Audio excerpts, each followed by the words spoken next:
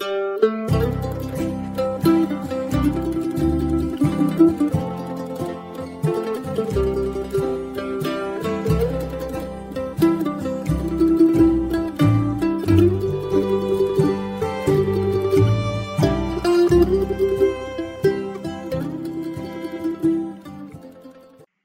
to the audio ministry of Grove Park Baptist Church in Burlington, North Carolina. We pray you will be blessed by today's message. Luke 3, would you pray with me?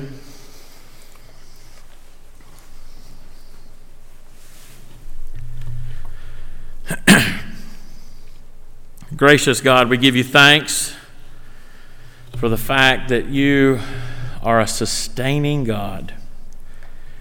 You sustain us, Lord, through all things.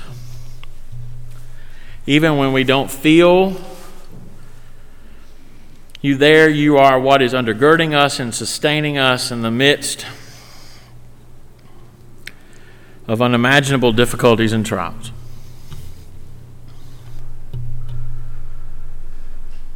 Lord, we know that part of what sustains us is your word.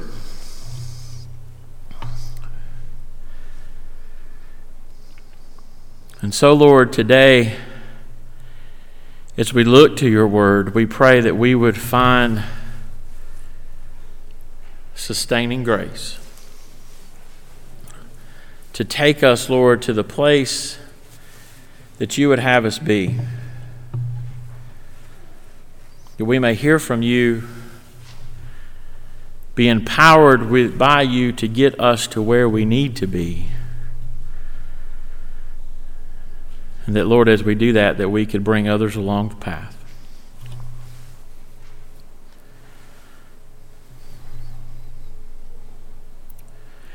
Father, give me the words that are needed for those who have gathered to hear from you today. So we make our prayer in Jesus' name. Amen. Last week we were in the beginning of Luke chapter 3, and we heard Luke tell us that John came preaching. However, Luke did not delve into what John preached. He gave us the rough idea, quoting back to Isaiah, "Prepare the way of the Lord." But he did not provide us any specifics. This week, he provides us some specifics. And on a Sunday in the Christian calendar that is to be marked by joy, I personally can think of nothing else that brings me joy and inspires it within me like being called a brood of vipers. That's what John did. And we should note that he does this to a group of people who have come to hear him preach and have come to seek the baptism that he is offering. Look at verses 7 through 9 in Luke 3. He said, therefore, to the crowds that came out to be baptized by him, "You brood of vipers, who warned you to flee from the wrath to come? Bear fruits in keeping with repentance. And do not begin to say to yourselves, 'We have Abraham as our father,' for I tell you, God is able from these stones to raise up children for Abraham. Even now the axe is laid to the root of the trees. Every tree, therefore, that does not bear good fruit is cut down and thrown into the fire." Why on earth would John call all these folks a brood of vipers? Beloved, one of the worst things that I can think of doing is following a faith just to do it. It lacks all joy. It lacks all joy, and because it doesn't inspire joy in others. nor does it cause others to seek out the faith with which we profess to have. Beloved, people have enough drudgery in their lives already. They aren't seeking something to add to the drudgery that they have. They're not seeking something to further depress them. And when you and I go through the motions, that's all we're offering to them. Because our faith is not vibrant. Our faith is not joyful. Our faith is very much, in those instances, dead. It is why Jesus asked, when the Son of Man returns, will he find faith on the earth? Because in that day there were so many who were just going through a function of faith. Going through a form of faith and had no function. The Jews thought here in the text that because they were the children of Abraham, that they were good. They didn't need to worry about anything. Their lot in life was set. We are the children of Abraham. We are the chosen of God. We are special. Therefore, we don't have to worry about following the dictates of God. We don't have to bear any fruit. We can have a form of godliness, but deny the power thereof. Beloved, let me ask you a question. This morning, are you relying solely on a long ago profession of faith without bearing fruit in your life that shows your faith to be vibrant? You see, a lot of us will think that bearing fruit is checking off boxes. A lot of us think that bearing fruit means that we're here on Sunday morning. Bearing fruit means that we are reading our Bible every day. Bearing fruit is that we're paying our tithes and we're making our contributions to Lottie and Annie and whatever else that pops up. Checking the box means we glance through the prayer guide. But beloved, that's just a form. Form says checking the boxes is sufficient. Function of faith says that replication and impacting others is the key. In other words, bearing fruit. So let me ask you about your fruit bearing. Are you being kinder today than you were yesterday? You see, beloved, you can read your Bible all day long, but if you're not kinder to someone than you were yesterday, today there's a problem. Are you more peaceable? Are you ruffling people on the wrong way and saying that, well, they can just deal with it, that's how I am? Are you actually seeking to bring peace and harmony into a world that is marked by dysfunction and disharmony? Are you more grace-filled today than you were yesterday? Are you offering grace to people? Are you pointing others to grace? Are you providing hospitality? In other words, are you making the stranger more welcome? Beloved, are you more self-centered today than you were yesterday? Because if you're all these better, you're providing fruit. You're making fruit. You're replicating. You're impacting the lives of others.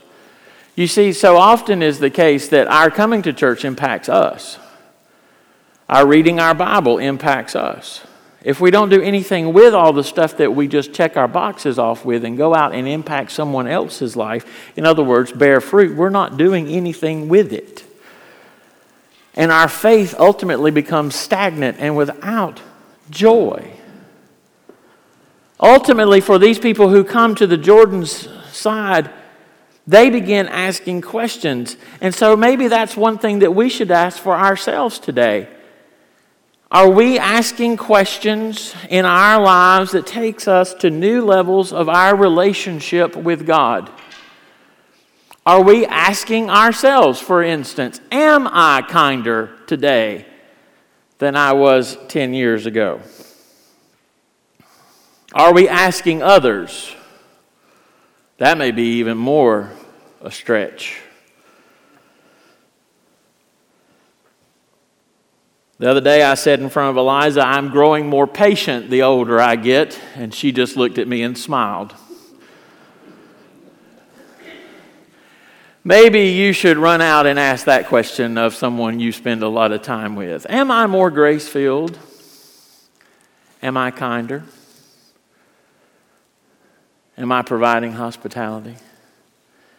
Am I doing any number of things? If you go and look at the fruit of the Spirit in Galatians, are you doing those better than you were?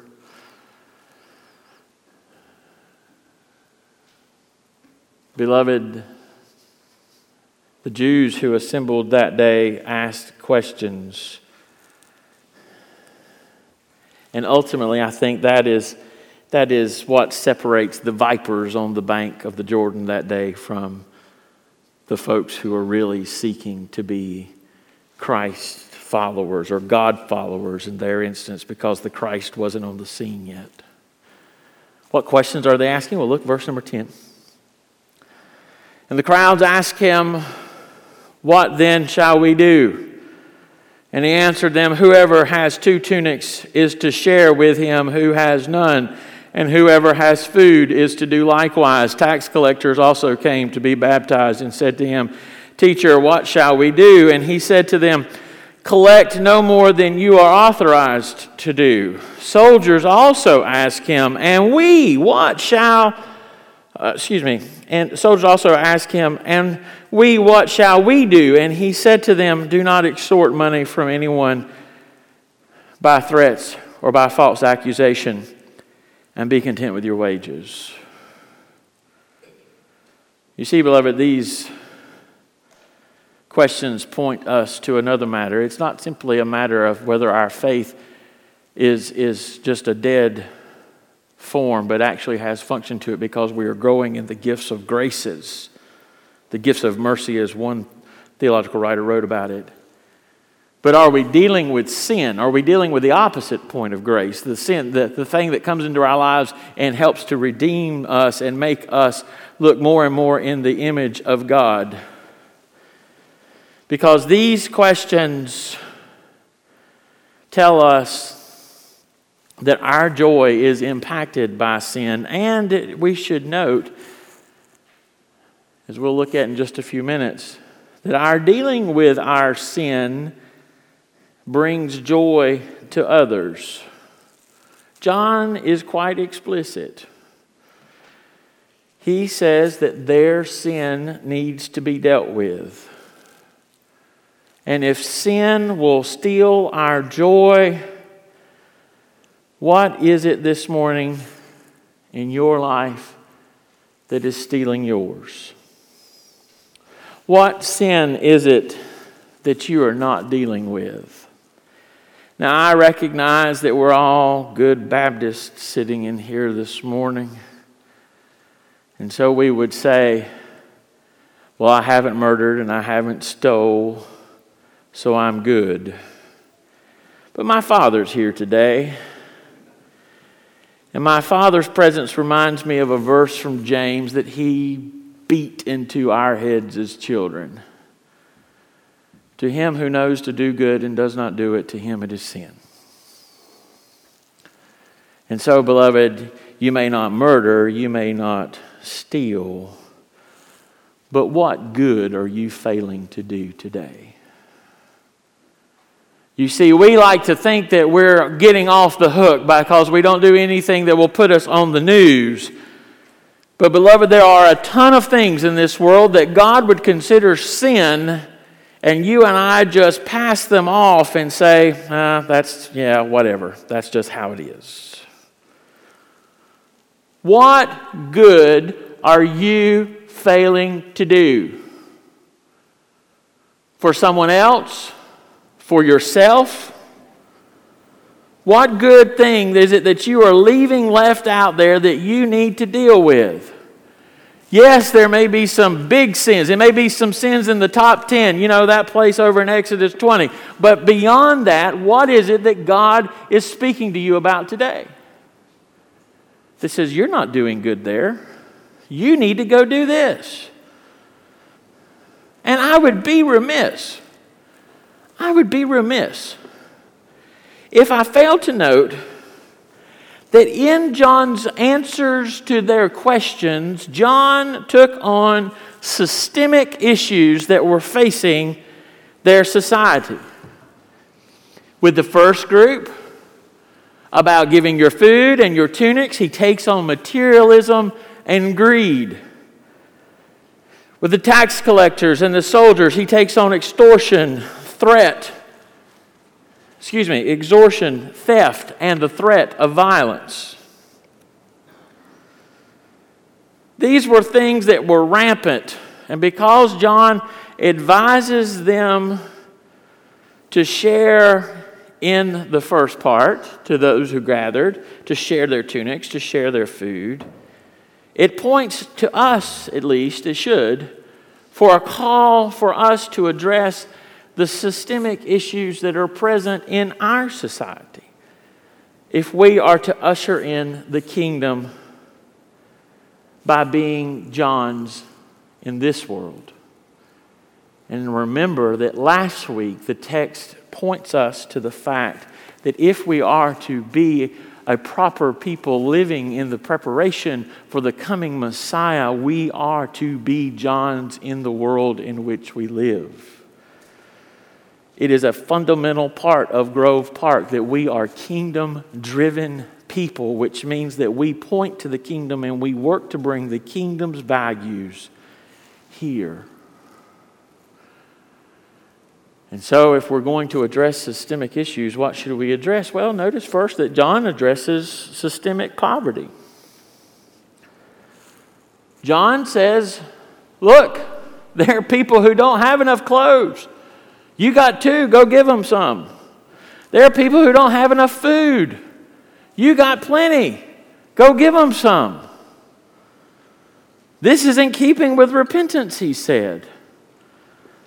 Beloved, what would it look like if we addressed issues of systemic poverty? What would it look like? Would it look like for us advocating across our state and nation an end to food deserts where people cannot find affordable food? Probably. Would it speak to the fact that people are in poverty in part because of health conditions, and so we work to bring affordable medications to people who need them desperately? Yes, I think so. But see, there they were stuck on their own materialism. They were stuck on all the stuff that they had. And so at this season where we celebrate materialism and couch it in the terms of celebrating the birth of the Savior, let me ask you, what are you doing about materialism today? What are you doing about materialism and its impact, say, on the environment? A few weeks ago, I talked to you on a Sunday morning about that great mass of plastic that is in the Pacific Ocean. I learned this week that great mass of plastic that's in the Pacific Ocean is twice the size of the state of Texas. Where did all that plastic come from? Did it just pop up? No. It came from us. It came from us just scattering our stuff to the four winds because we're not really concerned about the environment. We're concerned about what stuff that we can get. You see, beloved, when we delve into the depths of sin, there's a whole lot of sin out there that we like to mask. And we like to look over, but if we are going to be John, we have to address it. And I would be remiss if I didn't note that at the end, John deals with soldiers and tax collectors. And so the question becomes for us, what are we doing about systemic state-sponsored injustice, like access to education and the need for criminal justice reform? Are we saying anything? Are we doing anything to make it better?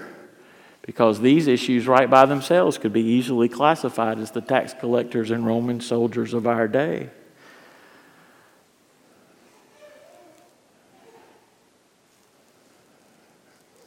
I should note, too, that I just went through a whole litany of things and I never mentioned the issue of systemic racism in our society. Beloved, let us understand something. If we find ourselves in the least way benefited by these systemic issues, we are complicit in them. We are complicit in these injustices, and these are sins that we must address. If we remain silent when we are exposed to them, we have sinned as well. Because these are issues that are robbing our fellow image bearers. For all are made in the image of God. We are robbing them of their joy. Sin robs us of our joy because it keeps us from being the fullest, God expressing Himself fullest in us. But it also impacts others and robs them of their joy. And joy should be at the heart of the Christian experience. Now, I should note one additional thing. Sin is not the only thing which robs us of our joy. The writer of Hebrews lists sin as well as every weight that besets us when he calls us to cast it aside and to look unto Jesus, who is the author and the perfecter of our faith. And so, beloved, in the words of the urban poet Marshall Mather, is it time for you to clean out your closet? Is it time for you to clean out your closet of old hurts and old grievances and old bitternesses? Is it time for you to clean out your closet from burdens that you no longer need to carry? Is it time for you to clean out your closet of old hopes and old dreams that clearly God has moved past and says to you now, give up? And yet you expend your energy on it more and more and more. Beloved, understand, it is difficult to give up on some of our dreams. It is difficult to give up on some of our hopes. I know, I understand that. I had to have a whole conversation with myself about this very fact yesterday afternoon. But understand something else. That we can quote Jeremiah 29:11 all we want to. For I know the plans I have for you, declares the Lord, plans that bring you hope and a future. And we can use that as our excuse to hold on to things. But beloved, if God has plans for us, understand that us letting them go and move on to a new work means that if that really is His plan for us, He'll bring us back to it.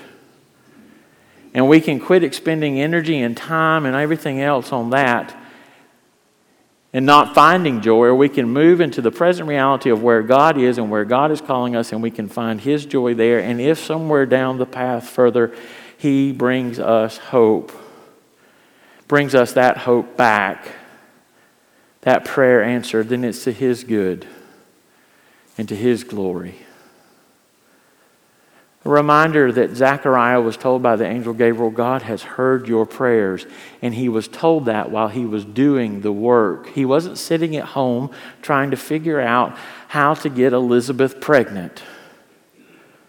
in their old age, how he was to have the hope of his son or a daughter realized. No, he was doing the work of God. He was busy about God's business, being a priest in the temple. He was seeking to bring joy. And so too are we called to do it.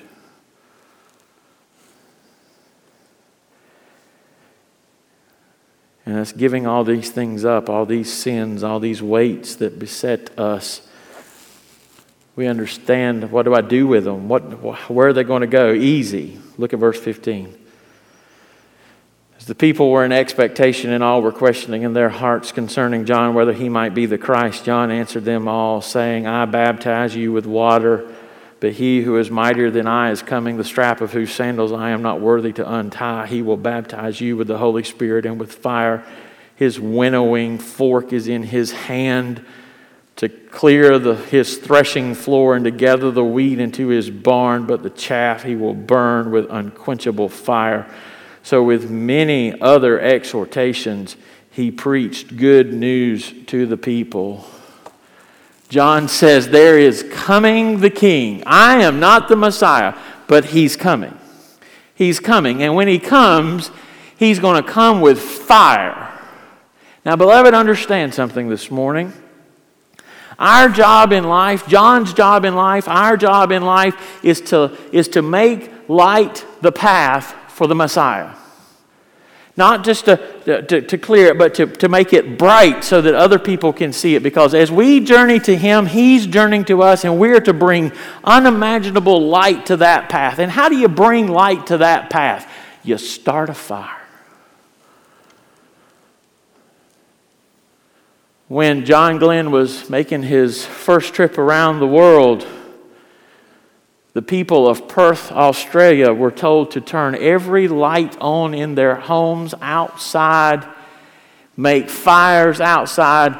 And John Glenn records in his diary that he knew when he had hit Australia, because in the middle of all this darkness, there was this massive light. What do you do with your sin? You throw it in the fire. What do you do with your old hopes? You throw it in the fire. What do you do with all the issues that are besetting us as a society? You go work to make them better, and you throw what is wrong in the fire. Because understand something, beloved, ultimately, in this life, everything is going to one day either be judged good or bad. And the things that we are working to prop up that are bad are going to be burnt. So the question is whether we're going to burn them now or later. Are we going to burn them of our own volition and make light the path so that others may find their way to the coming Messiah and that he may come to them? Or when he comes, are we going to stand judgment about the fact that we didn't light them on fire already and that we missed immeasurable joy? We allowed people to remain in the dark and to think that God was dead and asleep because we didn't go to seek to bring joy to them by addressing the issues that were most affecting their lives and robbing them of peace and joy and hope. Amen. Because we were more concerned with just pouring unnecessary energy into things that don't matter a hill of beans. Our task this morning is to bring light.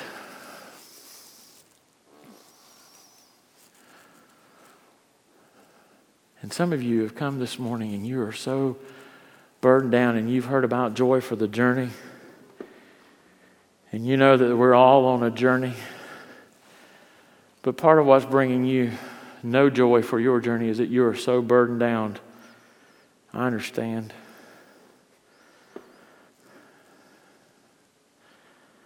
You need to lighten your load. You need to lighten your load today. You need to give up some weight that is easily besetting you. You need to give up the sin that is easily besetting you.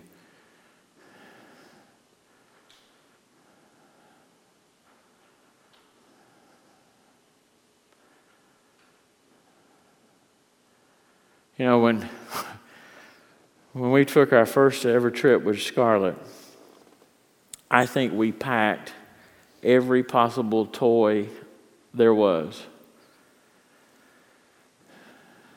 so that my Altima looked sort of like this. You know, I think they call it the Carolina squat now. It's illegal in North Carolina.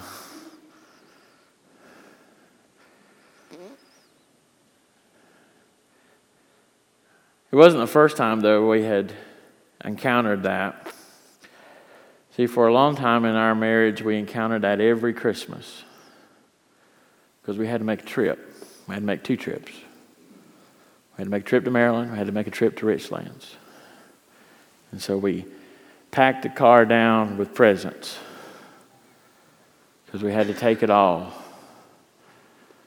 And I always felt the car was lighter once that last delivery had been made. I've talked a lot about bringing light to the path today, beloved, but maybe the thing that you just need to do is to lighten your road. And now I want to stop and say one other thing. There are some of you who are listening, there are some of you who are sitting here today who this season has not brought you any joy. And it's not because of something you need to give up. It is just because of the unimaginable weight that sometimes life does not go as planned and your heart is breaking.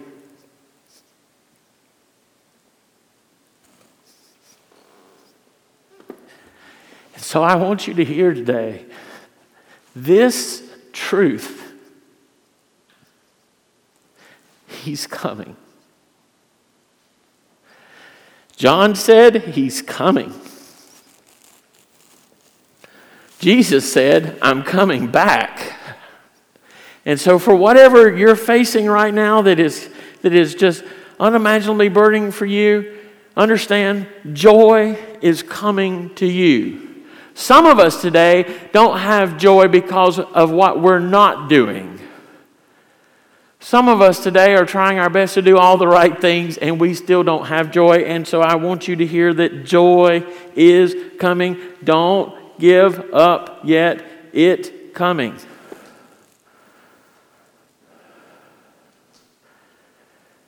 Maybe what the ones who need to give up something today do is to come alongside and carry the burden with the one who can't find their joy and make their load lighter too.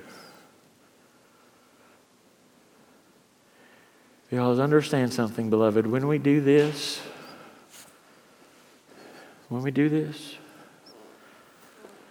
we speed up that point where we meet Him on the road and we encounter joy. The world needs joy. It needs joy more than it needs hope, I think. It needs joy more than it needs love, I think. It needs joy more than it needs peace, I think. So are you the joyful Christian today? If not, God's already talked to you about what you need to do. Now you need to go do it. To him who knows to do good and does not do it, to him it is sin. Let us pray.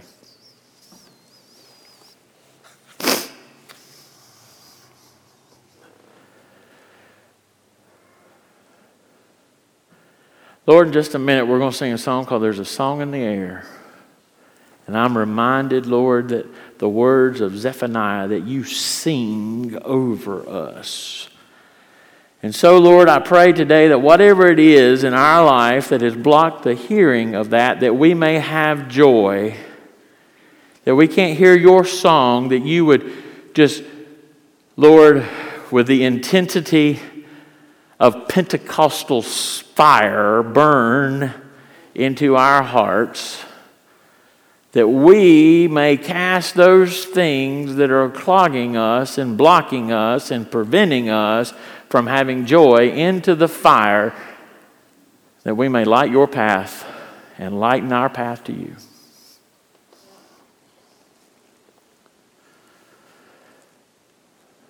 Lord, make us so uncomfortable this morning that if we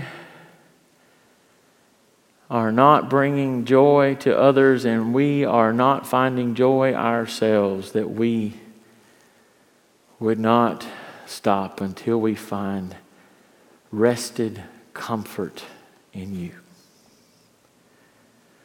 For we ask this in Jesus' name.